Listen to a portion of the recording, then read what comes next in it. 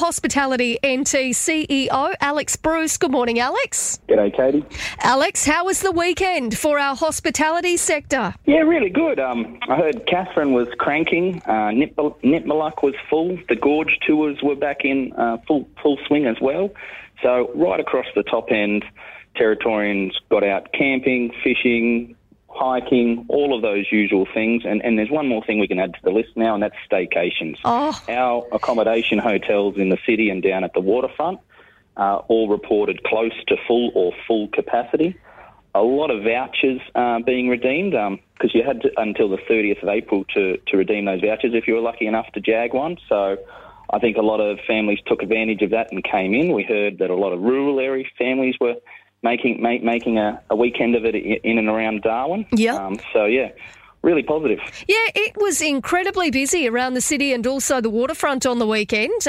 I spent quite a bit of time at the waterfront, and it was fantastic to see so many people around. That's it. I heard that Friday night, particularly down there, a lot of restaurants were at capacity. So, it is good that, unlike many other parts of the country, we have recovered to such a strong degree up here. Now, in terms of the numbers of hotel bookings, were those numbers quite high? They were, and Todd from the Doubletree reported that his property along the Esplanade that's operating was at capacity Friday, Saturday, Sunday night, and I know a lot of the others around town were close to full as well. So we do put it down to three things: those vouchers that stimulated some of the local demand, the fact that you can't go overseas right now with hard borders, and still we do hear this quite a lot. There is a risk of domestic border changes, so a lot of Territorians are just waiting for things to calm down further down south, so they're up here and enjoying themselves in their own backyard. Now, obviously, in Queensland last week, you and I spoke towards the end of last week about the situation there and that lockdown, and whether we'd sort of see a decrease or not as many people here in the Territory as a result of that lockdown. Did you find that had much of an impact on us in the end? No, I think a lot of bookings that were still in the works for the weekend and then this week have still occurred. And the flip side is Territorians aren't prepared to take that chance of being the wrong side of a border closure, so they're delaying their trips to Brisbane, Sydney, Melbourne and other areas. And so we're probably getting some of the benefit from that back up here. Hey, there's discussion this morning that we might see planes back between New Zealand and Australia, or a potential travel bubble. Do you reckon that would have much of an impact for us here in the Territory? I know it's been talked about for a while, and when we did look at it the end of last year, we aren't a big recipient of New Zealanders up here into the Territory. But, every extra positive sign that we're developing bubbles, we're linking up with other safe jurisdictions, we might end up getting more benefit from our workforce shortage perspective out of that than the tourist numbers themselves. But, yeah, we as you know, we need every cook, every chef, every barman we can right now. So if that opens up another avenue for us to be recruiting from New Zealand, we'll definitely be looking at it. So you reckon that could be more of an option for us? We may not see a huge amount of New Zealand travellers, but we could indeed end up with filling some of those positions that we need to fill in the hospitality sector.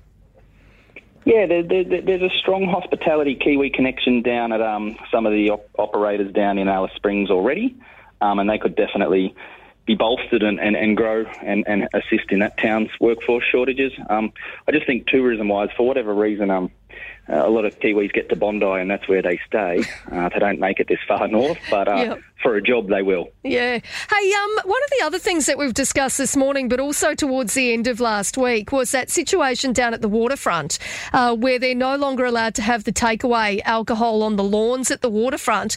What was your reaction to that? Oh, look, we have had discussions with Sam Burke from the Waterfront Corporation and our restaurant members down there.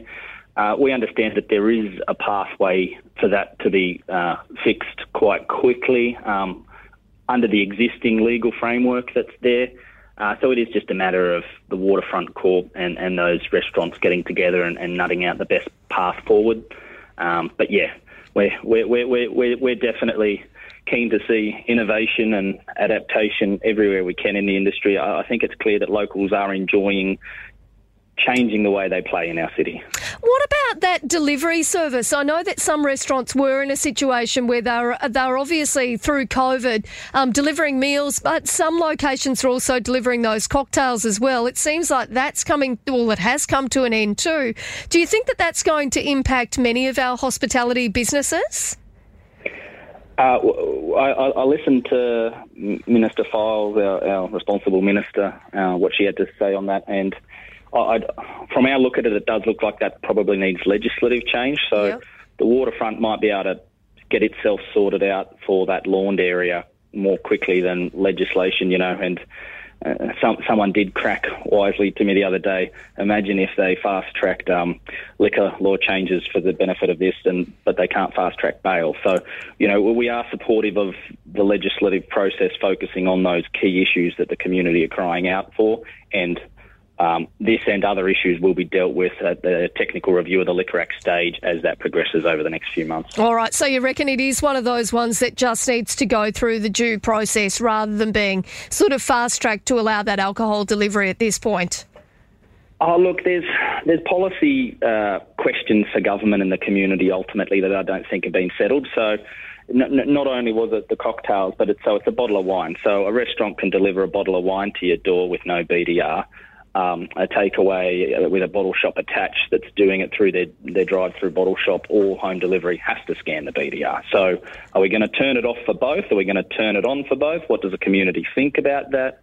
There are some minutiae detail that still needs to be worked out, but we're supportive of being involved in that conversation. Yeah, and look, I probably hadn't even thought of it in that sense before, but yeah, you're right. If you've got to go and scan your licence, obviously, to get a bottle of wine in the bottle shop, should you be doing the same, or should it be a similar situation then if something's being delivered to your home?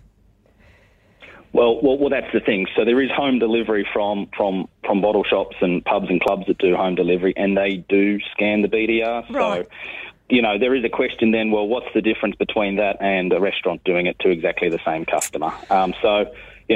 Again, we just think the work needs to be done. There is a process. We'll sit down and go through that with the government, our members and other stakeholders.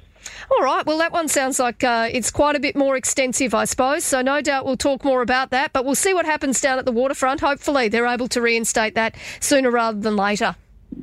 That's it. Good on you. Thanks so much for your time this morning, Alex. Cheers, Katie. Thank you. That's Hospitality NT CEO there, Alex Bruce.